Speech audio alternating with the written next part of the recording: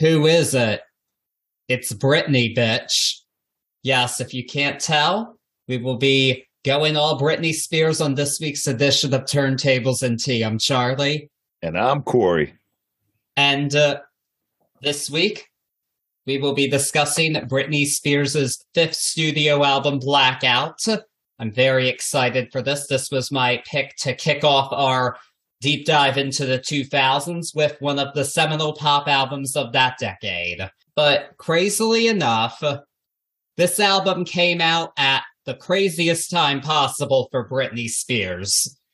So, in case you don't know, if you weren't living under a rock in 2007, you probably know Britney Spears was not going through a great time. I mean, there's t-shirts and mugs that say, if Britney can make it through 2007, you can make it through today. It was, it became a meme, and the shirt and the mug and all of that. So there was a lot happening amidst this. So, little background. Britney Spears had last, at this point, released an album in 2003 that was In the Zone. She put out some singles in between, but not a whole lot, because she got married to Kevin Federline, had two boys, Sean Preston and Jaden James, and shortly after the birth of their second son, Britney filed for divorce. And this started an ugly custody battle between the two parents. And we are at the height of the TMZ paparazzi culture. They were hounding Britney all around her car at all times, catching her in the worst possible moments and crucifying her for it mercilessly. And, this has been documented now. There was the Framing Britney Spears documentary that really recontextualized this, and fortunately, belatedly, our society seems to have determined that we should have treated Britney Spears with more dignity, but that was not what happened, and we were seeing somebody go through a hard time. Britney Spears at one point went to a hair salon and shaved her head. She attacked the paparazzi with an umbrella, and all of this obscured the fact that Britney Spears was actually a singer. But in between all of this, beginning with her second pregnancy, Britney Spears recorded a whole album because she had a lot of ideas at this whole time and put out an album about it, not completely about it, but parts of the album were influenced by her personal life. What did you think of all the Britney hoopla of this time? The hoopla always seemed to me to be a tiny bit contrived even back then. I think the standout thing for me inside of the quote-unquote hoopla is that Britney Spears is having her second child through this. If I'm correct, they were recording before and then as early as 3 weeks after. And there's producer quotes throughout this being like, never seen anything like the work ethic that this lady showed. And that's what I always thought that Britney had in her. I always thought that's what she brought to the table. You're looking at a Mickey Mouse Club alumni. You're looking at somebody that's been bred. I use bred, but she's been brought up inside of this whole entire industry. She's been groomed is the word I was looking for there. She's been groomed by this industry and still keeps a head on. Now, anybody, I'm going to use the hard-pressed line here, anybody I would think would be hard-pressed to have this type of exposure, this type of constant berating, and then have your second child and go through a divorce. Get out of here. Get out of here. So that's the stuff that really speaks to me throughout all of this wildness. Yeah, we were there. Yeah, we lived through it. Do I remember all this? Man, like it was yesterday, just because it's in your eyes every second of every day.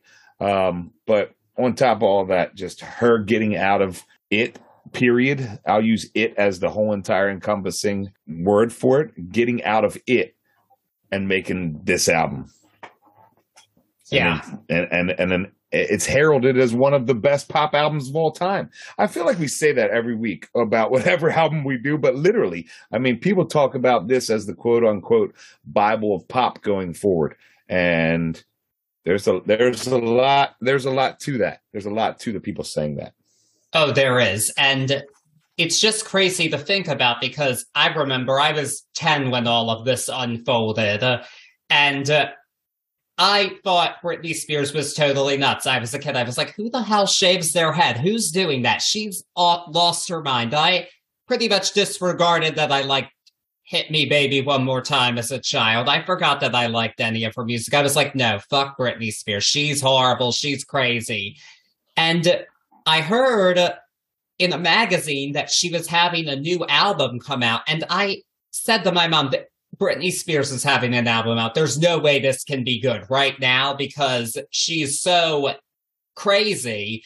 How can she be making an album? And my mom said she heard people talking about it on the radio and they focused just on how computerized the vocals were.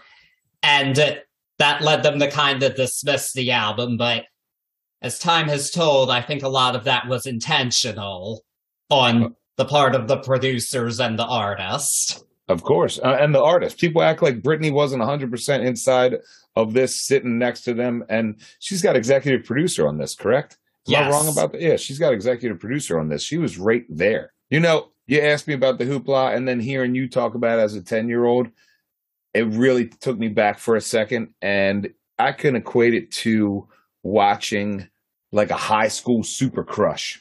And then, or not even watching, like having a high school super crush and then showing up at the strip club one night and being like, oh, shit, girl, you don't look good, man. Damn, like, this is where you're at right now. That's what it was like back then. It was like watching the girl next door lose her mind, literally, in front of us and being like, damn, and there's nothing you can do about it. You just got to sit back and, unfortunately, watch the show that goes on. It was sad, man. I always had it for Britney. That was my girl, artist, and beautiful woman that she is. So it was always tough, man. Like, damn, man, Britney, come on, girl. Like, she's losing her shit. Yes, but our media didn't have the sensitivity to handle it at the time. They didn't really know what was going on. And frankly, it's none of our business. Of course.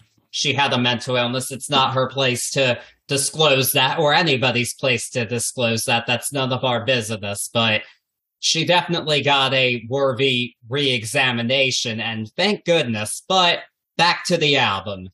Yeah. So the initial reviews were kind of mixed, but as time has gone on, yes, this has been called the Bible of Pop. And just 5 years after its release, this was listed as one of the Rock and Roll Hall of Fame's definitive 200 recordings, which is mind-blowing. How can an album get there only 5 years after release? But this one did, and in 2020, it was ranked as one of Rolling Stone's 500 greatest albums of all time, which also was impressive because this was not somebody always taken seriously by critics at this point in time. Especially her peers Justin Timberlake and Christina Aguilera were taken far more seriously as music artists, but this album's just really stood the test of time for many people, and it's become a cult classic because, perhaps unsurprisingly, this was her lowest selling album upon release. It debuted at number 2 on the Billboard 200. It would have debuted at number 1 if it weren't for a rule change allowing albums sold by only one retailer to chart on the Billboard 200. This was changed because the Eagles released their Long Road Out of Eden album only at Walmart, and it sold 711,000 copies. So it was the number 1 album, and I'm sure Irving Azoff got that changed for them so they could have a number 1 album, because he's Irving Azoff and he has money and power out the ass.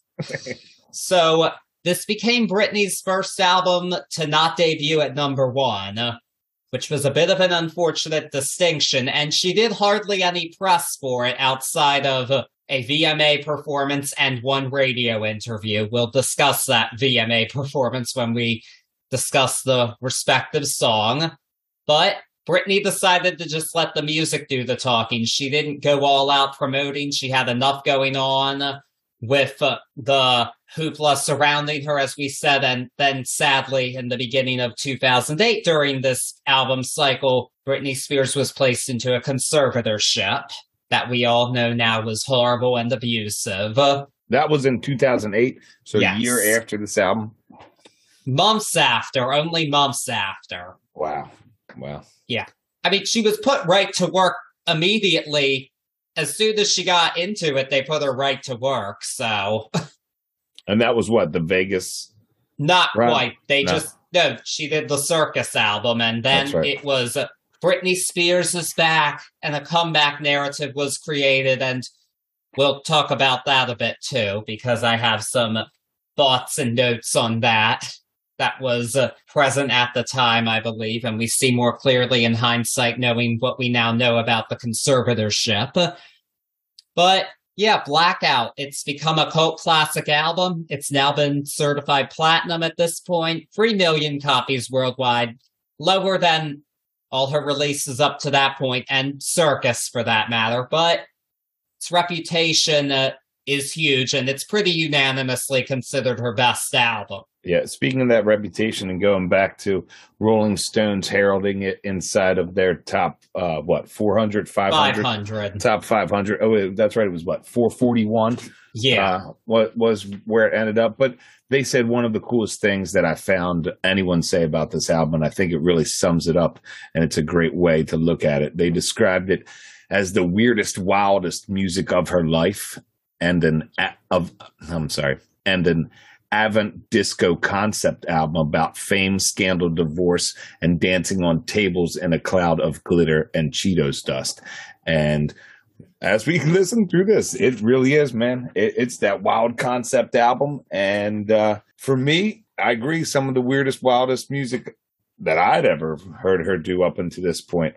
They heard it then. It lasted the test of time, and here we are now, getting ready to talk about it. Yes, and another thing I want to note before we go track by track, I want to discuss the fact that this album has very much been credited with shaping the sound of pop music, and that's not an exaggeration, because just a year after this, Lady Gaga put out The Fame, and that was hugely successful. She was a new artist, but that definitely capitalized on the electro-pop EDM sounds being featured on Blackout, and that was the dominant sound in pop of the next few years. The songs from people like Kesha, Rihanna, Black Eyed Peas, they were doing this sound. Britney just kind of did it before them, and heck, Britney continued to do this sound herself in the next few years, but not quite as effectively as she did here, in my opinion. But Blackout was a bit ahead of its time, and that's part of why it's still fresh today. With that being said, I don't really have any crazy thoughts on the album cover. It's her. It's Britney with black hair, so it's a little bit of a like who at first for me looking at it, but then I don't remember with black hair, but then me and Britney broke up during this period, if you didn't know. So. Yes, and also the album is called Blackout because it referred to blacking out negativity. There you go. Was the concept. So, with that being said, let's do our thing and press play on the album and track number 1, which opens with that immortal line, "It's Britney, bitch." We have the opening track, "Gimme More," and this song was produced by Danger, who was a protege of Timbaland. He co-produced a lot of songs, most recently on the Future Sex Love Sounds album by Justin Timberlake, which was one of the biggest albums at this time. Great album too, by the way. On the surface, this is a sexy song from Britney, but it also kind of references the media's obsession with her. Feels like the crowd is saying, gimme more. And later on, at one point, you hear her auto-tuned voice saying, they want more, well, I'll give them more. And she's kind of separating herself from the public, I feel like, in this song. But without reading too far into it, I think Gimme More is just a great pop song. The production's immaculate. It's kind of dark for a Britney Spears song. As much as a Britney Spears album could be, this is a dark album, and it was definitely her heaviest sounding single production-wise up to this point. I believe. It heavy is the word for a Britney album. For me, a Britney album opening up like this was not anything I ever expected. 113 beats per minute was a good pace for an opener, and I was surprised because at first it felt a little bit slow, but that Danger beat is super sick, and it's a super driven beat, and it doesn't stop. It's sexy any way you look at it, in my opinion. Yes, it is. And this was the lead single from the album, and to promote this lead single, it was decided that Britney Spears would perform the song to open the 2007 VMAs. It was decided it would be a big comeback performance, and what better place to do that than the VMAs, where she'd had several career-defining moments, such as kissing Madonna, dancing with the snake. It would have been the place to do it, and there was talk of Chris Angel participating in the performance, and it was just going to be this big, huge deal, and Britney was going to show the world that she was back, and back to being the great pop star that she was. That wasn't quite what happened, as many of us probably know. So the performance commenced with Britney in a jewel bikini with blonde extensions. I'm sure her hair was extended a bit at this point. And she performed the song, and the fire wasn't quite there. She kind of just went through the motions on it. She looked out of it, and there were times she wasn't even lip syncing the song. Shit. The fire wasn't there is an understatement. I mean, I remember watching this back then, and I watched it again 2 times doing this listen through. She might as well been walking through a dress rehearsal choreography wise. She had no snap to anything. Whew, man, it was tough. It was tough watching it back then, but even tougher watching it, now. Oh, the fire was not there. You were right on that one. Yes, and while I'm not going to deny that, the media relentlessly pounced on this performance. They were saying the Queen is dead, and there were a lot of harsh comments about her appearance, and Sarah Silverman was the host of the show, and she made a monologue with jokes about Britney and her kids, saying they were the cutest mistakes you'll ever see, which was in poor taste, though Silverman did say she didn't see the performance prior to going on stage to deliver her monologue, but still, it wasn't a great look right after we saw Britney bomb. But Here's what I'm gonna say. Is this a good performance from Britney Spears? No. But there have been a lot of bad televised performances in our time. I cannot think of one that was as mercilessly criticized as this one. And they went overboard on it with the criticism, I think. I think they went overboard with the criticism on her. The criticism for the performance, and I'm saying this as a whole entire ensemble performance that was choreographed and drew up, and the whole, I mean, Christ almighty, they had stripper poles come out of the ceiling down to the tables where people were sitting in the audience. This was set out, or at least I would believe that this was set out while being made or being thought up as this extravagant beast. I think that it fell short in production. I feel like it fell short somewhere where it didn't come together as a sum of the parts.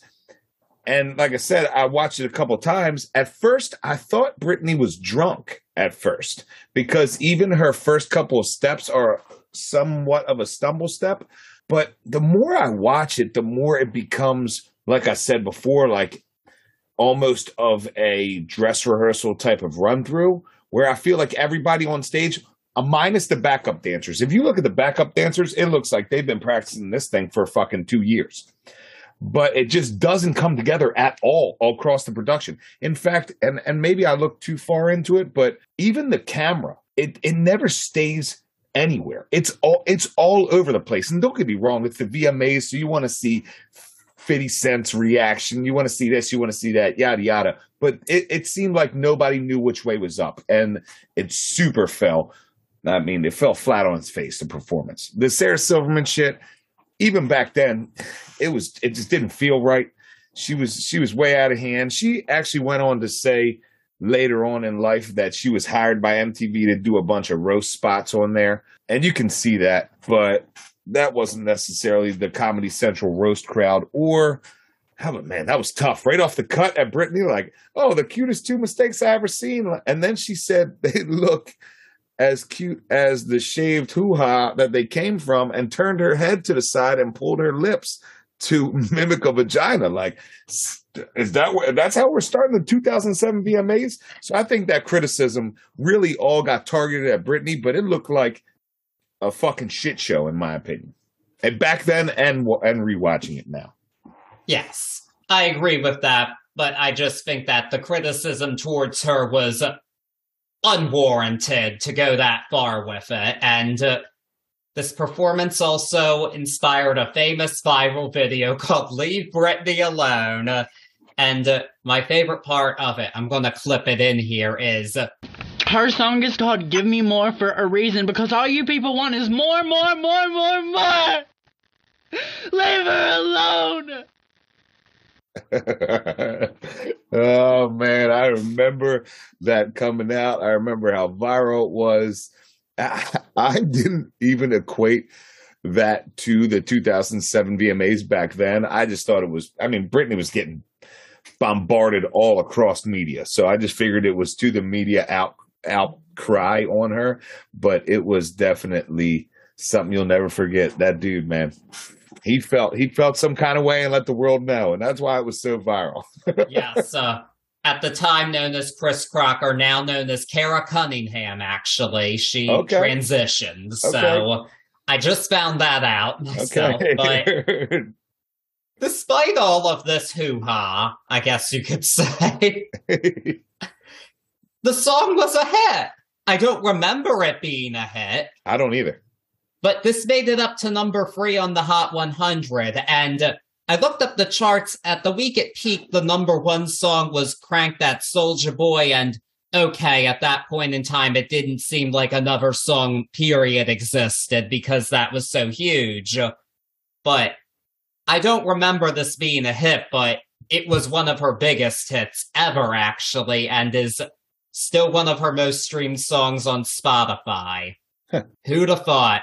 At this point in time, Britney would be back with a hit, but she was, but I'm guessing that a lot of the people who bought the song on iTunes just didn't admit it. There's no way they admitted it at this time. It was too cool to pounce on Britney. They weren't going to admit that she made a banger, even though she totally did.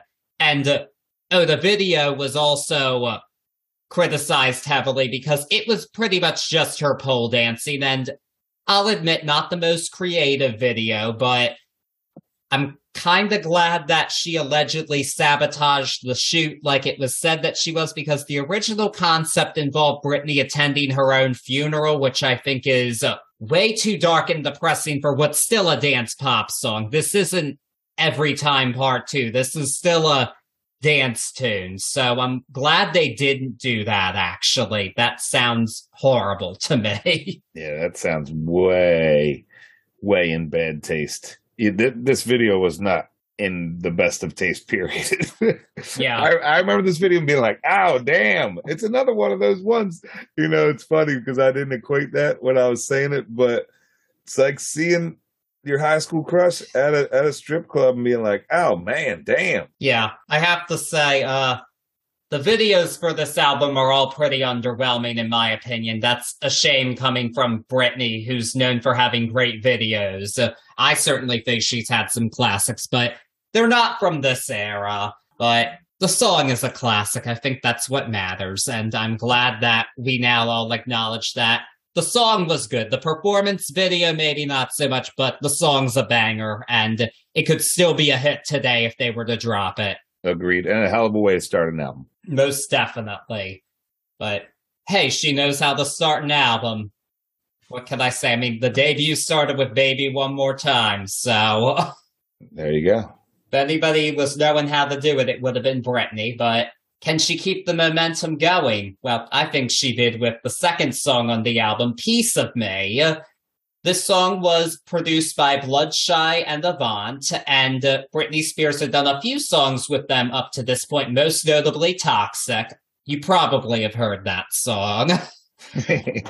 Probably. And this is an interesting song in that it's explicitly about her relationship with the media, but she didn't write the song. It was actually thought for a long time, no, we don't discuss Britney's personal life too much on record, but the song was clearly written for her.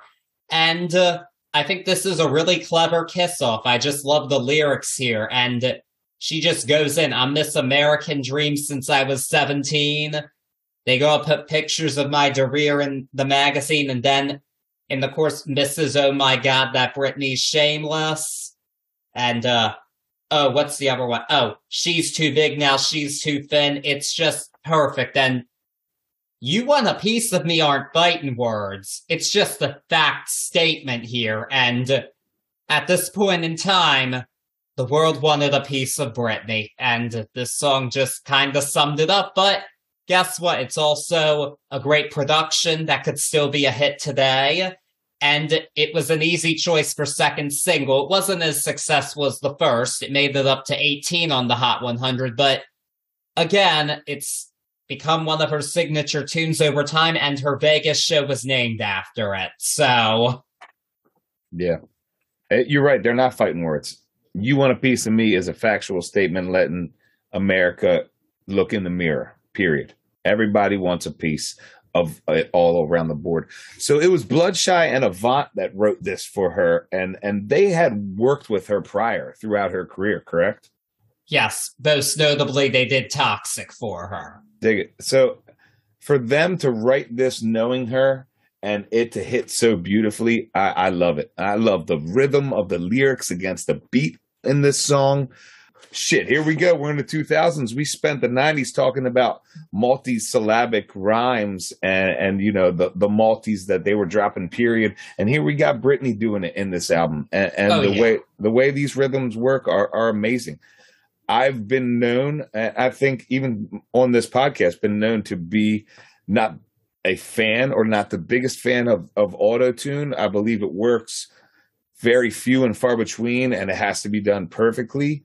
That being said, at 2 minutes and 7 seconds in the song, I Miss America Dream since I was 17, that auto-tune piece is some of the sickest auto-tune I've ever heard in my life. Straight up and down, the way it was done, the way it was put in the song, it just worked super sick over this beat. And this is that jam.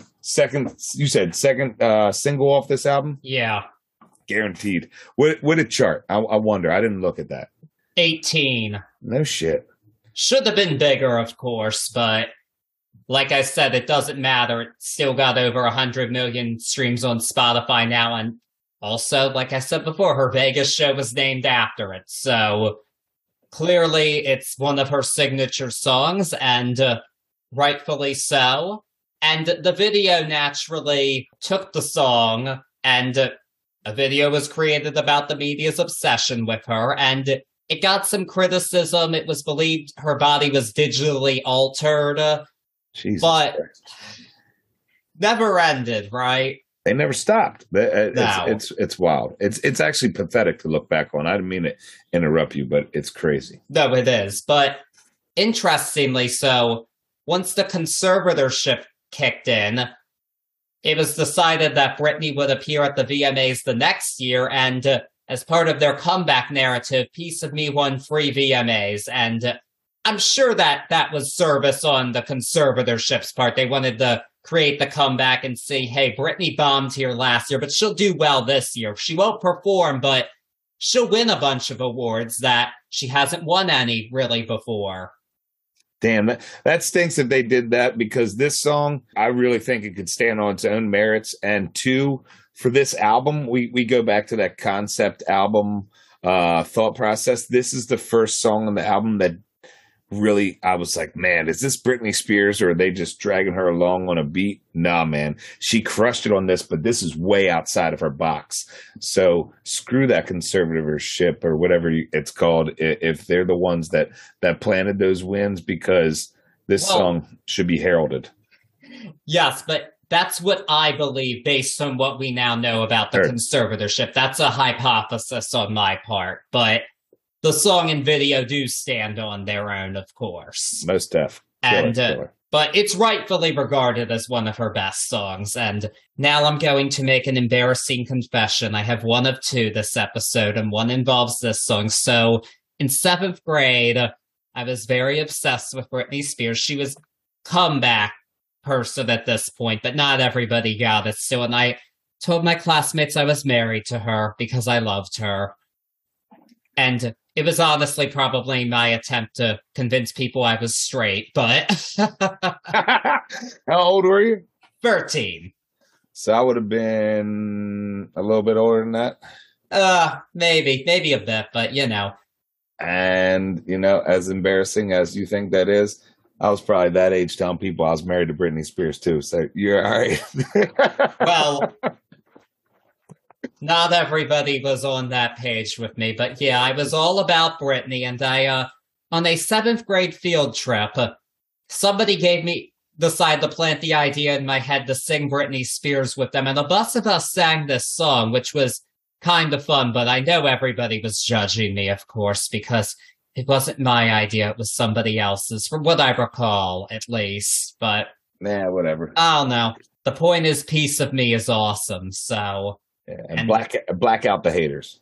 Yes, black out the negativity. There you go. That's one of my 2 embarrassing confessions, and we're not going to get there yet, but the next one involves the next song on the album, Radar, another Bloodshy and Avant written and produced song. This one takes a bit of a different direction than the previous 2. It's not quite as heavy. Lyrically, it's not at all as heavy. It's... basically, Britney has a crush on a guy, and he's on her radar. And, you know, she's got the tingle, she wants to mingle, that's what she wants. This isn't a heavy song lyrically, but I think it is just that great pop song for the album. It's a great, catchy, cute, fun pop song, and just a nice burst of energy into the album that was needed after the slightly heavier first 2 songs, again, as heavy as we can be for a Britney Spears album. And, yeah, I've always loved this song. It's always been a fun one for me. What do you think of this one? I think you disagree with me. No, not at all. Not at all. Oh. I'm actually, those eyes that are usually my disagreement eyes, we're in one of those realms where I know you're a profound expert on it. So I'm listening intently. I mean, not that I'm not always listening intently, but those eyes are because I'm just soaking it up. This one, Radar, for me, I really enjoyed as a smart and skilled arrangement, especially as far as the beat goes. That radar ping sound, the boom, yes. Boom. I loved it. It reminded me that we talk about the subconscious of the music lover. It reminded me and immediately took me to Radar Love. And for that reason, my brain was already running on this. It's a simple, straightforward beat, and the beat keeps you dancing. But what I really love about this song is that the rhythm of the vocals carry the beat. So she's just in there, just at the perfect time throughout this whole album.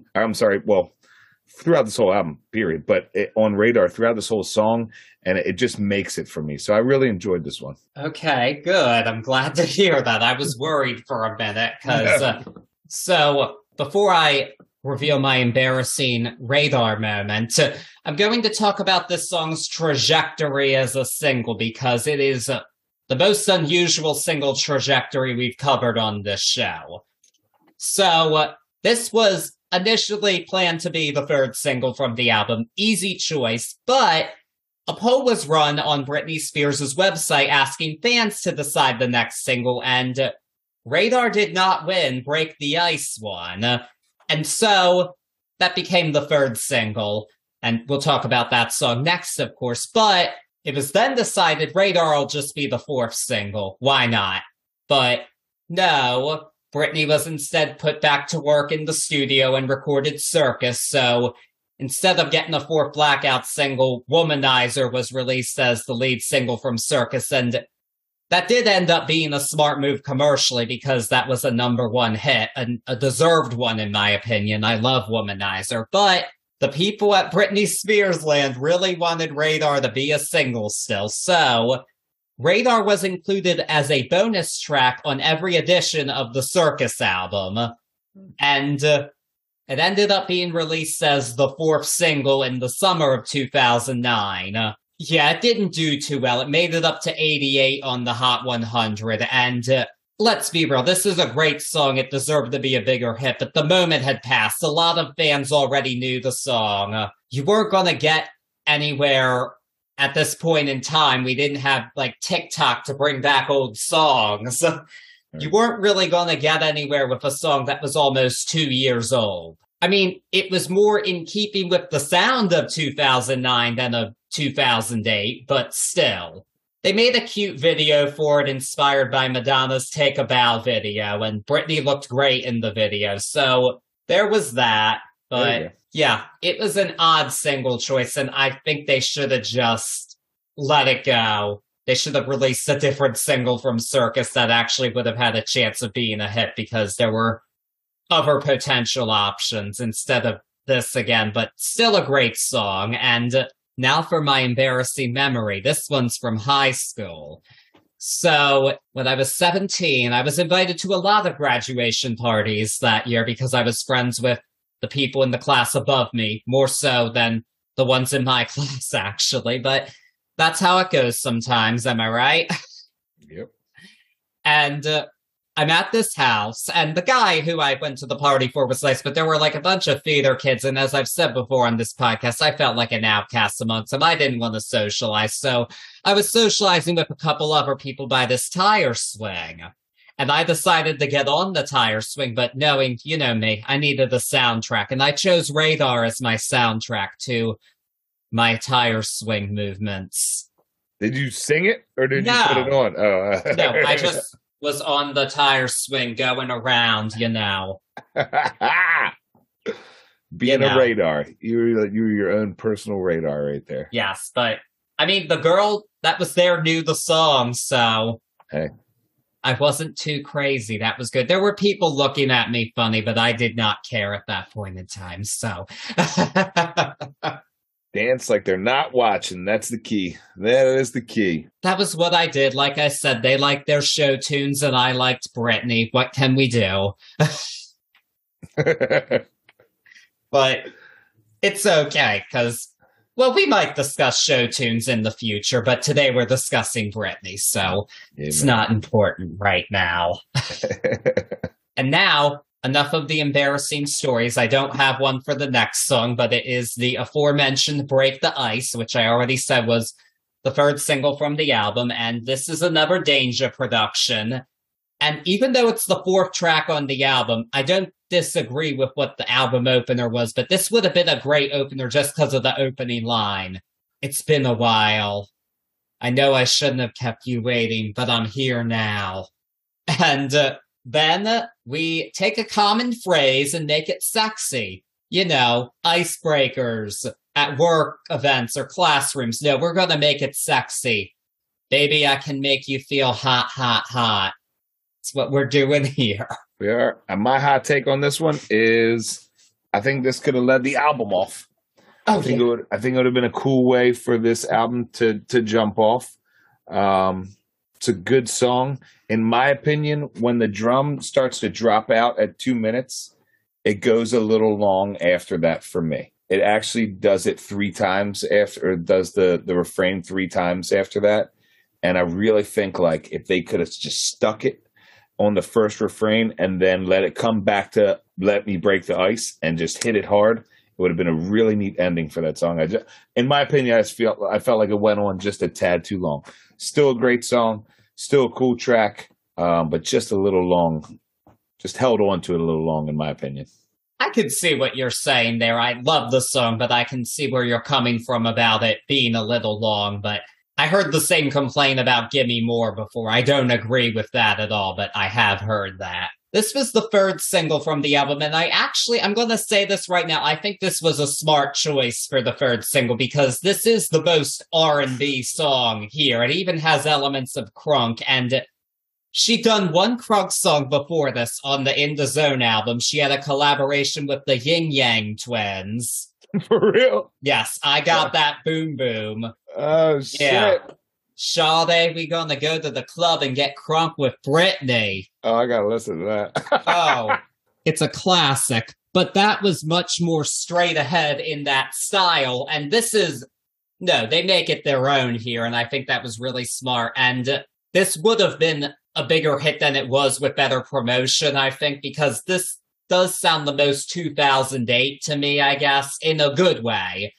Because of the sound of the time. I feel like this is in keeping with the R&B pop of the time. This is the era of like Fergie, Rihanna, Beyonce. I feel like this was the closest to what they were doing at the time sound-wise, if that makes sense. It makes sense.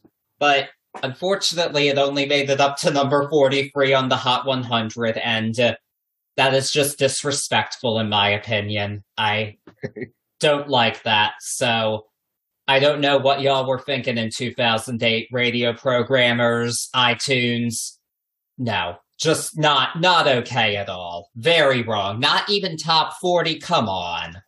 I mean, I'd have to think that it's some of the same stuff that Michael Jackson went through, or Madonna went through, or Prince went through, or any of the divisive key players always have that point where the media is going to take and run with a bad thought of them, to say the least. And I really think that their sales dwindle because of it. And I could imagine that's what's happening here. I mean, I'm sure that was the case. It probably wasn't cool to admit that Britney Spears had a great single out, but the bullshit part of it is that at the end of the year, Womanizer went to number 1. So then it was okay. Like, that's what I'm not understanding here. Well, at that point, from what I've been listening from you saying, and I haven't watched it, and I will, and I don't know it all, but from at that point, she was under the umbrella, right? So they were controlling the shots, and from what I can surmise from what I've learned from you so far, it sounds like by that point, they were on that trajectory. They were on that narrative that they've written themselves, and it was her comeback. Yeah, but that is a whole nother tangent I can go on. I feel you. And I do love Womanizer, though. No disrespect to that song or any of its following singles, really. They're all songs that I love and that are nostalgic for me and that have held up for me. I can't say that about every hit of this time, personally. But my point is Break the Ice deserved better, and it's just a shame that the time Britney truly called the shots. I'm going to say this right now. This is a bit of a tangent, but this is one of the only 2 albums, along with In the Zone, where Britney was really fully getting to be in control of her sound and what she wanted to do. Because when she first started, she didn't really want to do that teeny bopper pop thing. She actually envisioned herself as more of a singer-songwriter. She thought of herself as Sheryl Crow, but younger. That was the sound she wanted to go for. And that wasn't what happened, and I don't think that's necessarily a bad thing, because she changed the world of pop music forever when she came on the scene. But was she truly getting to do what she wanted to do fully? No. On this album, she really was. Executive producer. No conservatorship. And it's a shame that the public wasn't there for it. That's really all I have to say. It is a shame. That was my rant. And side note, I was thinking this the other day, but it would be such a cool thing or maybe a side thought for us to really take some of these larger conspiracies / terrible times in these artists' lives and give a whole podcast to this, because they'd be super interesting to break down and go through, at least in my opinion. And I'd love to do it next to you, because you're the man in the know, especially when it comes down to that stuff. You get down to the nitty gritty. So something for us to think about going forward. Definitely, though I will say there are a lot of podcasts and documentaries out there about Britney Spears that have done a really good job analyzing it. And I know you think I'm so smart, but I learn a lot of things from people who know a lot more than me. So that's what smart people do. I'm just going to say that right now. There's a lot of stuff out there about Britney that you can just go on hours for podcasts and YouTube for. And I try not to get too much into that here, but in this case, it is a big part of the story. But there you go. Enough about that. We're now going to move on to only non-singles, so I can't rant as much about songs not being hits. Yay! Because then I'll be here forever, but though in a perfect world, they all would have been hits, in my opinion, including this next song, our track number 5, Heaven on Earth. Another 180 for this album. This is a full-on Giorgio Moroder, I Feel Love-inspired Eurodisco track. And it was produced by Fresca or Fresca. I'm not sure how to pronounce that, but a production duo. They did this song on the album, and they produced it with Cara Diaguardi, who soon would be a judge on American Idol for a couple of seasons. She was the 4th judge. I'm not going to lie, I stopped watching because of her. I'm like, I don't like her. What's she doing here? But now I regret it a bit because I missed Adam Lambert's run on the show. But you win some, you lose some, I guess. I don't always make the right calls. But anyway, they wrote the song with Nicole Morier, and this is just a beautiful dance song about pure infatuation and love. And I just love the sound of it. I love the Giorgio Moroder sound to begin with. I Feel Love is a classic in and of itself. So anything that takes that vibe is a winner for me. Madonna had done a similar-ish song a couple years earlier with Future Lovers from Confessions on the Dance Floor. This song kind of reminds me of that, but it has a different lyrical take, which I appreciate, one better suited to our Britney. And I think it fits her voice perfectly. I think she has that kind of sexy, early Donna Summer vibe to her voice here, because we all know Donna Summer was the first lady of love when she started out with that Love to Love You Baby. And she doesn't go that far, but she just glides over this beat so well. And I think it's beautiful. And I fall off the edge of my mind every time I listen to it. I love it. I had a real Daft Punk vibe going into it. I love the intro of this song. First listen to this, I didn't understand where the meat of this song was fitting into it. But after you start to really get down with this song and listen, the melody fits in perfectly. And this, the first time we see it on this album, we'll see it again, but this spooky kind of underground key and that electro vibe, it was a very unique piece. And like I said, at first, even in my notes, I have first time hated the meat of this song, like the meat and potatoes of the song, but it really grew on me. I enjoy this one. This is a very unique track, but it's a cool one.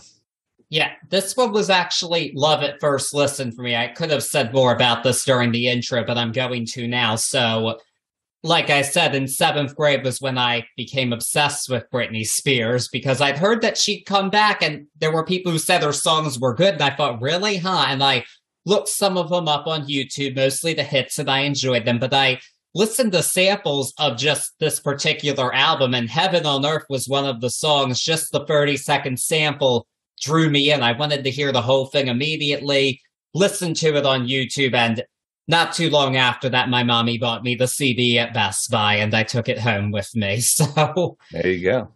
And the rest is history. But yeah, I love this song. I always have. And just that whole vibe of it.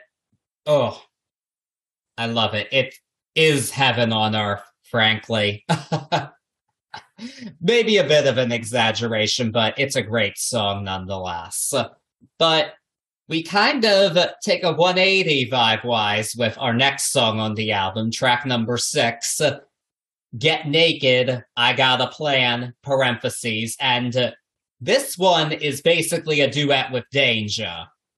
That is his voice we're hearing. I got a plan. We can do it just what you want, baby, baby, baby. And this is weird for a Britney Spears song. That's really all I can say about it. Like, lyrically, it's kind of straightforward, I guess, but it's the sonics that are just on that next level. This is... I mean, I can't imagine what it must have been like for the longtime fans to have heard this in 2007. They must have been a bit confused because it's so out there. They had to be confused. Even for me, in 2022, I'm taken aback a bit. Again, I talked to that spooky key. We're in this weird, like spooky, almost. My first reaction was like almost like a horror movie soundtrack kind of key to it. And it almost has like this, for me, this weird like creeper / stalker vibe to the lyrics. And maybe that's more pushed forward in my mind because of the creepiness and the way the tones call to that horror for me. But it has like this dark dominatrix feel to it, man. It's just a dark song. Not so much in its lyrics. If you just the lyrics themselves are sexy, but the way that they're arranged and it's a quality arrangement, but the way that they're arranged and performed, it's spooky, man. It's a spooky tune. For the title, I mean, the track's named Get Naked. I got a plan, and I'm like, all right, here we go. We're gonna get some wild ass Britney here, and then it's like, ooh, man, like Danger, long drawn out backing vocals. It's definitely perfectly said the way you said it. Like, what do you think people back then were like? Holy shit. Like, Britney done lost her mind for real. But in all honesty, it's just, we go back to that concept again. That concept, that avant-garde album that is so far nonstop bangers. I mean, yeah, and she wasn't lying here. She meant it in a different way, but she's a freak and she really doesn't give a damn. And she lets that freakiness out just by doing the sound, I think. And I love it. But my favorite part of it is like right after the second verse, Danger, I understand that you don't have no plan. That's my favorite part of the song. I love it. And interestingly, even though this is an odd song, based on the streams, this is the most beloved non-single on the album. This has over 20 million streams on Spotify. It also sparked thoughts of Poker Face in my brain as far as rhythmically. And I could see, again, we go back to that pop Bible, but you can see the inspiration that came from this album throughout everything that came afterwards. Yeah, and even the ladies at the time, some of the big pop stars had to admit it was a great album. Beyonce said she loved the album at the time. Rihanna said she loved the album. Kelly Clarkson did. The ladies were quickly picking up on it, fortunately, and I'm glad that they did. But you're right, this is shaping that sound, because Poker Face was a #1 hit less than 2 years later. So there we have it. But yeah, I've always enjoyed this one, and I don't hear the phrase "get naked" that often, but every time I do, this song gets stuck in my head. Like, I once had a coworker jokingly tell somebody to get naked as like kind of a joke, because restaurants are weird. You kind of have to be there to get some of it. The restaurant is a weird, wild place. If you're not there, you might not understand. Yeah, and we keep the weirdness going with track number 7, another Bloodshy and Avant production, this one called Freak Show. And if any song here influenced pop for the future, it was this one. This was the first mainstream pop album to feature... This was the first song on a mainstream pop album to feature dubstep. And that became a huge sound in the next few years, but this was where it was first introduced into the mainstream. And in this case, she was kind of like Madonna, frankly, introducing new sounds to the mainstream. It's kind of like what Madonna did with Ray of Light almost 10 years earlier. She really brought electronica music into the mainstream with that album. And Britney was doing the same thing here with a different approach, of course, but again, breaking ground. And it's another weird song. It's the first one on the album, one of only 2 songs that she has a writing credit on. And I just love that it's a dark club track. It's perfect for where she was at this time because she was out partying with Paris Hilton and Lindsay Lohan. That was her life at the time, but it wasn't all light and poppy. No, there was a darkness to it. And she's saying, like, we're going to give them a freak show. And how people were treating her life as a freak show at this point in time. So that might be reading a bit deep into it, but I do think this is kind of a metaphor. And sonically, I don't doubt that she was thinking that at all. But she's like, you want a freak show? I'll give you a freak show. She gave it to us. They gave it to us. Her having writing credits on this, I think, is phenomenal for the same reason that you've been touching on there. And that is the fact of new sounds coming into mainstream pop. That dubstep bass that drives throughout this whole entire song is undeniable for what it is, and also a part of a Britney song now, which this song is super unique and nowhere near what I expect or what I expected. I can't say that now anymore, but what I expected from Britney Spears.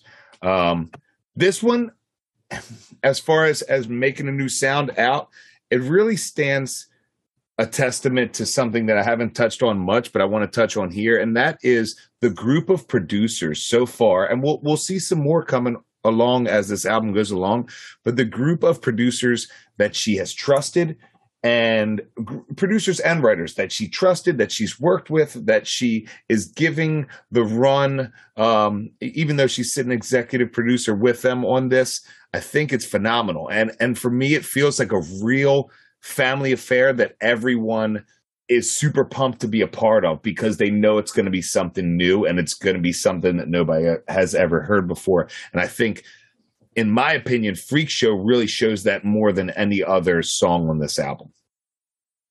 I completely agree with you on that one. Most definitely.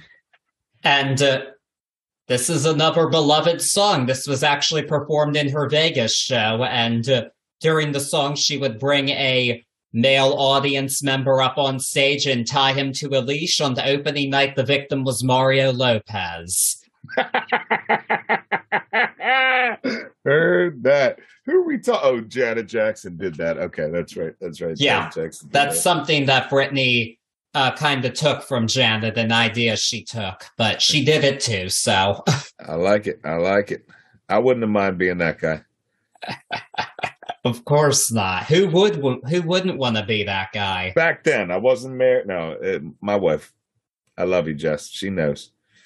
I wouldn't have minded being on stage with Britney. She didn't make it top 5 baby mamas, but she's up there. She has a place in the heart there.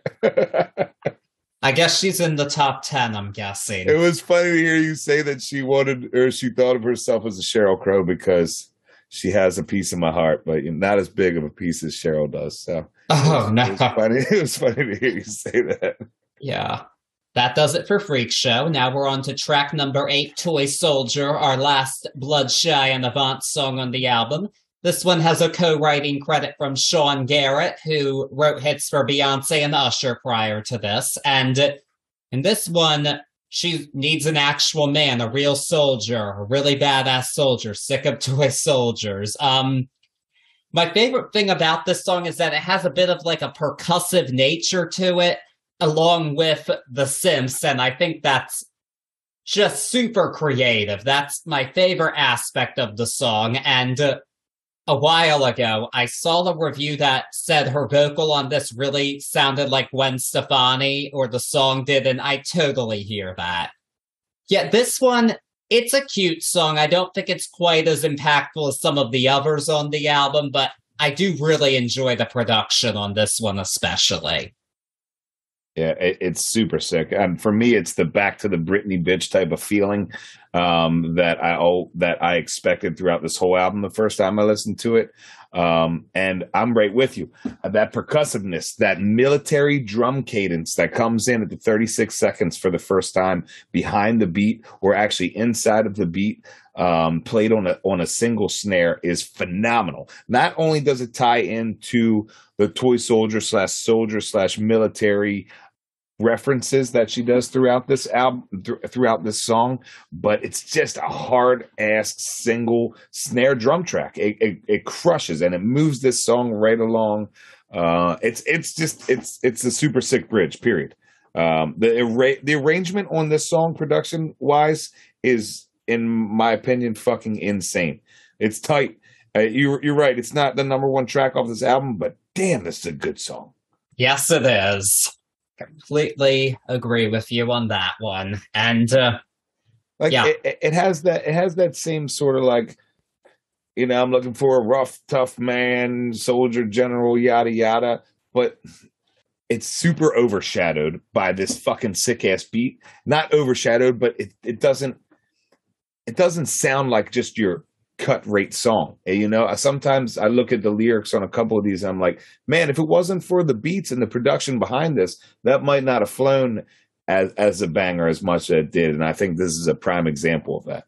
Yes, I agree with you. I don't think it's the number one example of that. We'll get to that, but it is an example of it. And with that being said, we are now on to track number 9, Hot as Ice. This one was written by T-Pain and Danger, and T-Pain was one of the hottest names in pop music at the time, so this was definitely considered to be a single, I'm pretty sure, but it wasn't. I'm kind of surprised it wasn't, and I believe this was one of the first demos to actually leak as the album. It was initially called Cold as Fire. I like this song, but gun to the head, this is my least favorite on the album. I think it's a good song, but I just think it's, in comparison to the other songs here, I think it's kind of basic. I don't feel like it takes any real risks with its production to the extent that the other songs do, and I just don't think it's as timeless as them. I still like it, but not, gun to the head, if I have to pick one, it's this one. I am exactly where you are. In fact, my note said gun to the head. This is the one. It almost has an outcasty sort of Sorry Miss Jackson vibe to it that catches me a little bit. And I really do enjoy the live drums right off the start of the song. I don't enjoy, maybe I'm wrong. Hit me in the comments if I'm wrong about this, but it feels like her voice is through a filter in this song, and I really don't enjoy it. It seems almost like they took her up a couple pitches, and I think it takes a lot away from her beautiful voice. And that's my opinion. I could be wrong. It might not be filtered, but if it's not, I definitely don't like the way she sang this. This is my least favorite of the album. Yeah, this is also my least favorite of her vocals. She's better singing in her lower register, I think, than that higher register. This almost sounds like she's trying to do, sound like she's 17 again when she's not. She's 25, and I don't want to hear that from her at this point in time. So you don't think that's a filter on that? Or do you know that's not? I don't know for sure. I don't, but I feel like that's just the vibe I get from the vocal, but it's definitely in her higher register, I feel like, and I don't think she sounds as good as that as she does in her lower register. I just figured with T-Pain on this, I guess he was only a writer, not a producer on it, but, with him being in the forefront of that movement, period, whether he liked it or not, it was just something where I was like, eesh, I don't know, man. Not down with it. Yeah. But fortunately, I think things pick up with the next song, Ooh Ooh Baby. This one Britney wrote with Frederick, who is a hip-hop producer. Interesting because this song doesn't give me hip-hop vibes at all.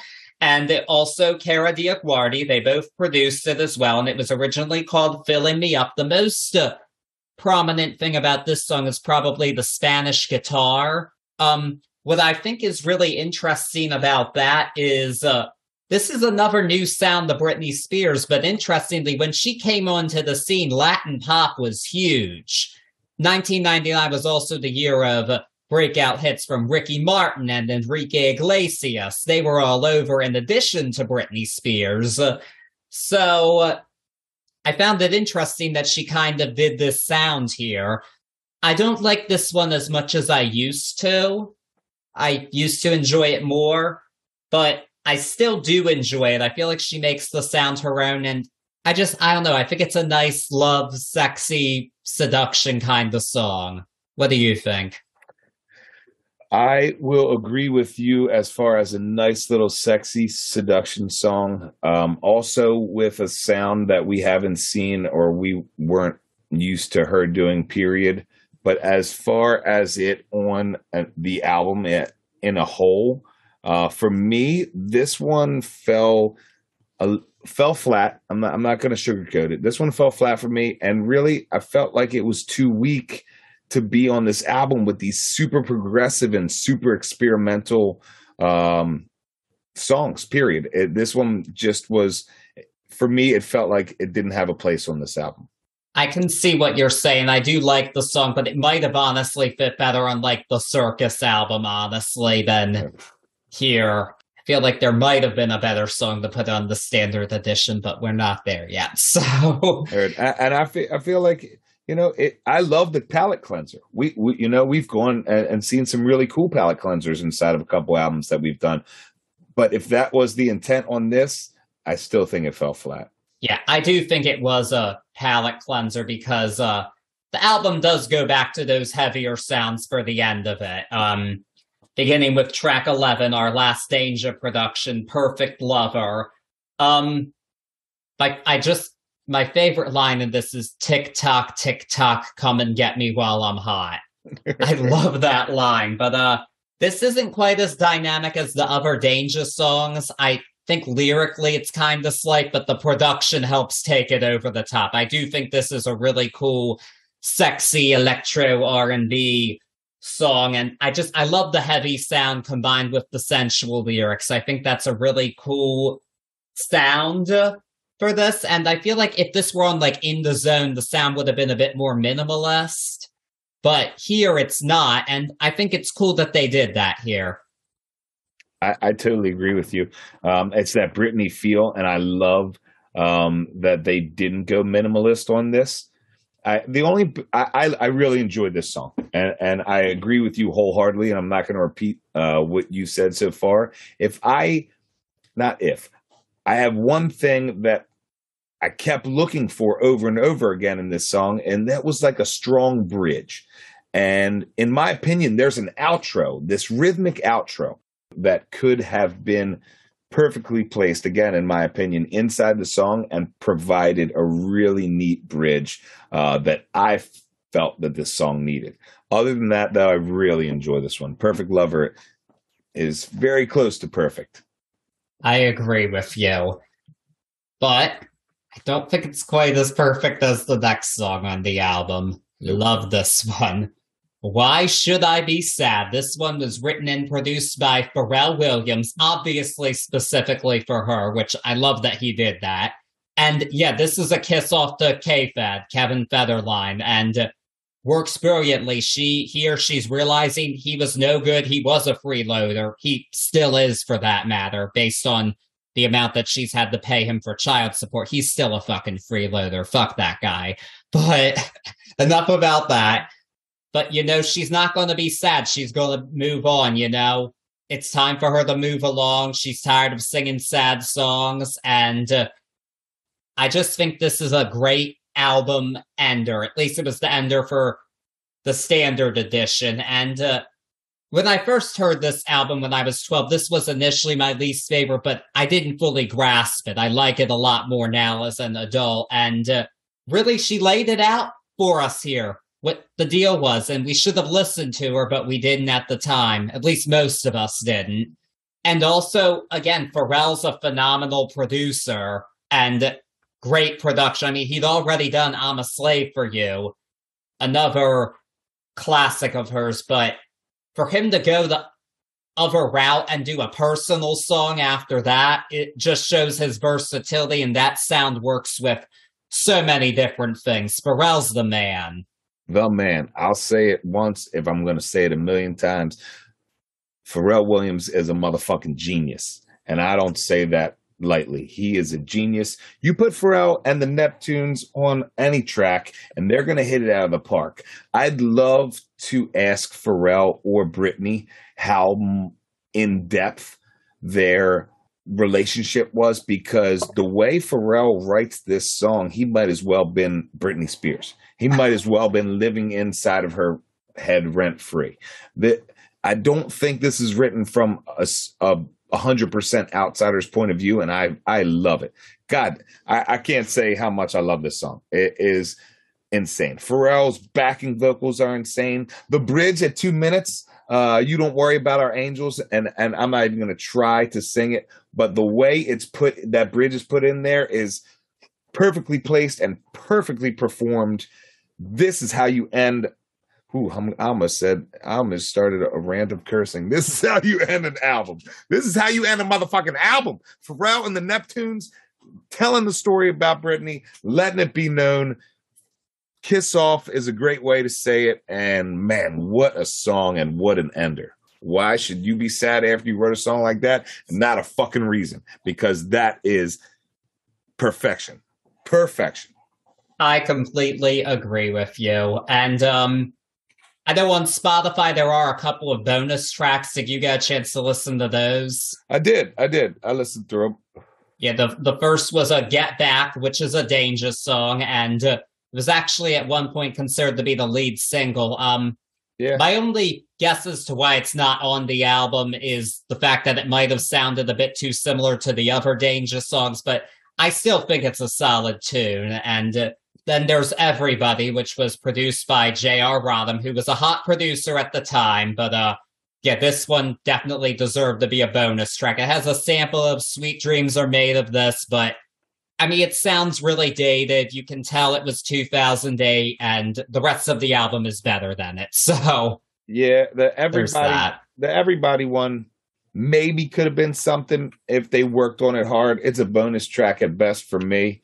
Even with the Sweet Dreams Are Made of These and the rethinking that they did. And you know what? I'll use a phrase that you've coined in my head, and that is lost opportunity. I feel like Everybody was a lost opportunity right there. You could have worked and turned that into a hit, in my opinion. Get Back was cool. Like you said, you hit it right on the head. Reason that that's not on this album is because Danger, at this point, was not showing as much versatility as he did in Future Sex Love. Right? Future Sex Love, the Justin Timberlake joint. Yeah. I mean, he was just the co-producer on that. This was really one of his first solo productions. He was doing it himself without Timbaland this time. And he did well. And you know, yeah. I didn't know that he was a study of Timbaland, but you can hear some Timbaland type thoughts inside of his stuff. I won't say that he reeks of Timbaland, but you can see what school he studied in. Yeah, you're totally 100% right though. It sounded just a bit too much like his other tracks on the album, and it's a cool bonus track. That Give Me More Junkie XL dub, I mean, that is the best sampling material I've ever heard in my life. You can sample your way through an album off that.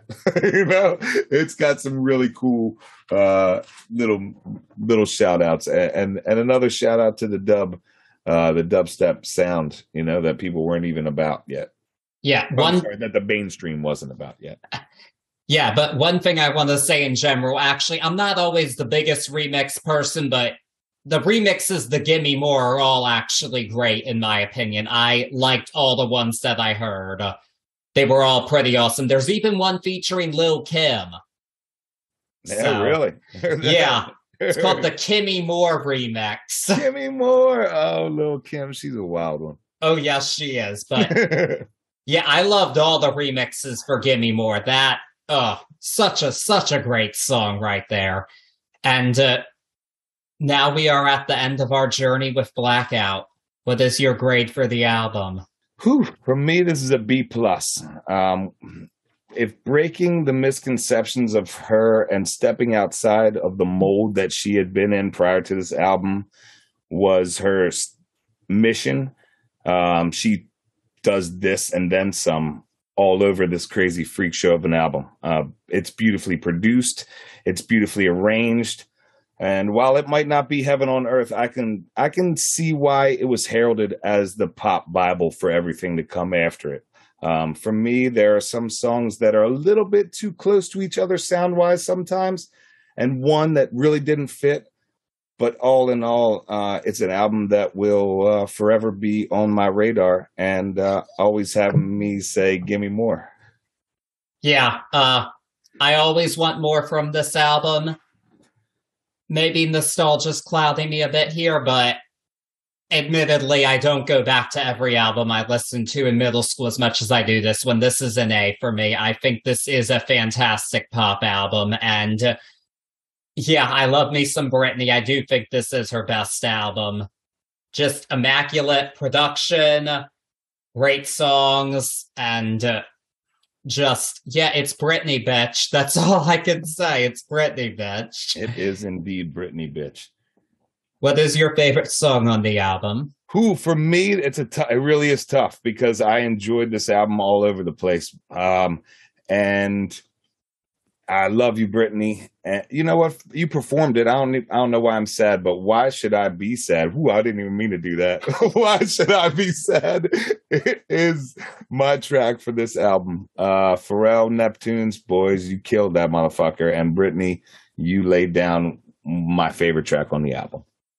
Yeah, I gotta be basic. I gotta go with Gimme More. I never get sick of it. And just a killer fucking track right there. Nothing else to be said about it. Heard that. And that does it for Blackout. I had a great time doing this one, I know. Yeah, man. You had told me, or we always try not to drop too much on each other, if you guys wonder, as far as like our opinions on the album and whatnot. But Charlie was like, look, this is a little bit outside of what you're going to hear from Britney, period, like from the mainstream Britney stuff. And I was like, yeah, whatever. Charlie, he's looking too much in. This is a totally unique album. And thank you for taking me on this journey, because I don't think I would have ever listened to this album, in all honesty, just because, if I'm being honest, I didn't know it existed.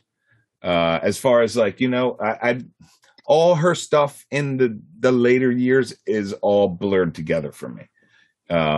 So thank you. This was a cool one. And shit, here we are. We're in the 2000s, and the first one was a super cool one.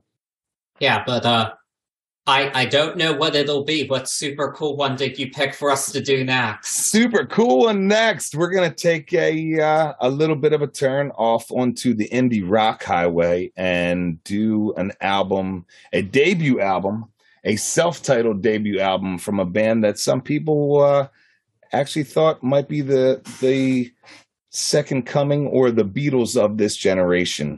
They were said to be, and that is Franz Ferdinand, an album that has lived inside my brain since it came out, and one of my favorites of all time. So hopefully we'll have a good ride through this next one. But Franz Ferdinand is going to be our next album.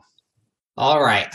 This is what I'm pretty much walking in blind to. I think I know one song off of it, so you and pretty much everybody else.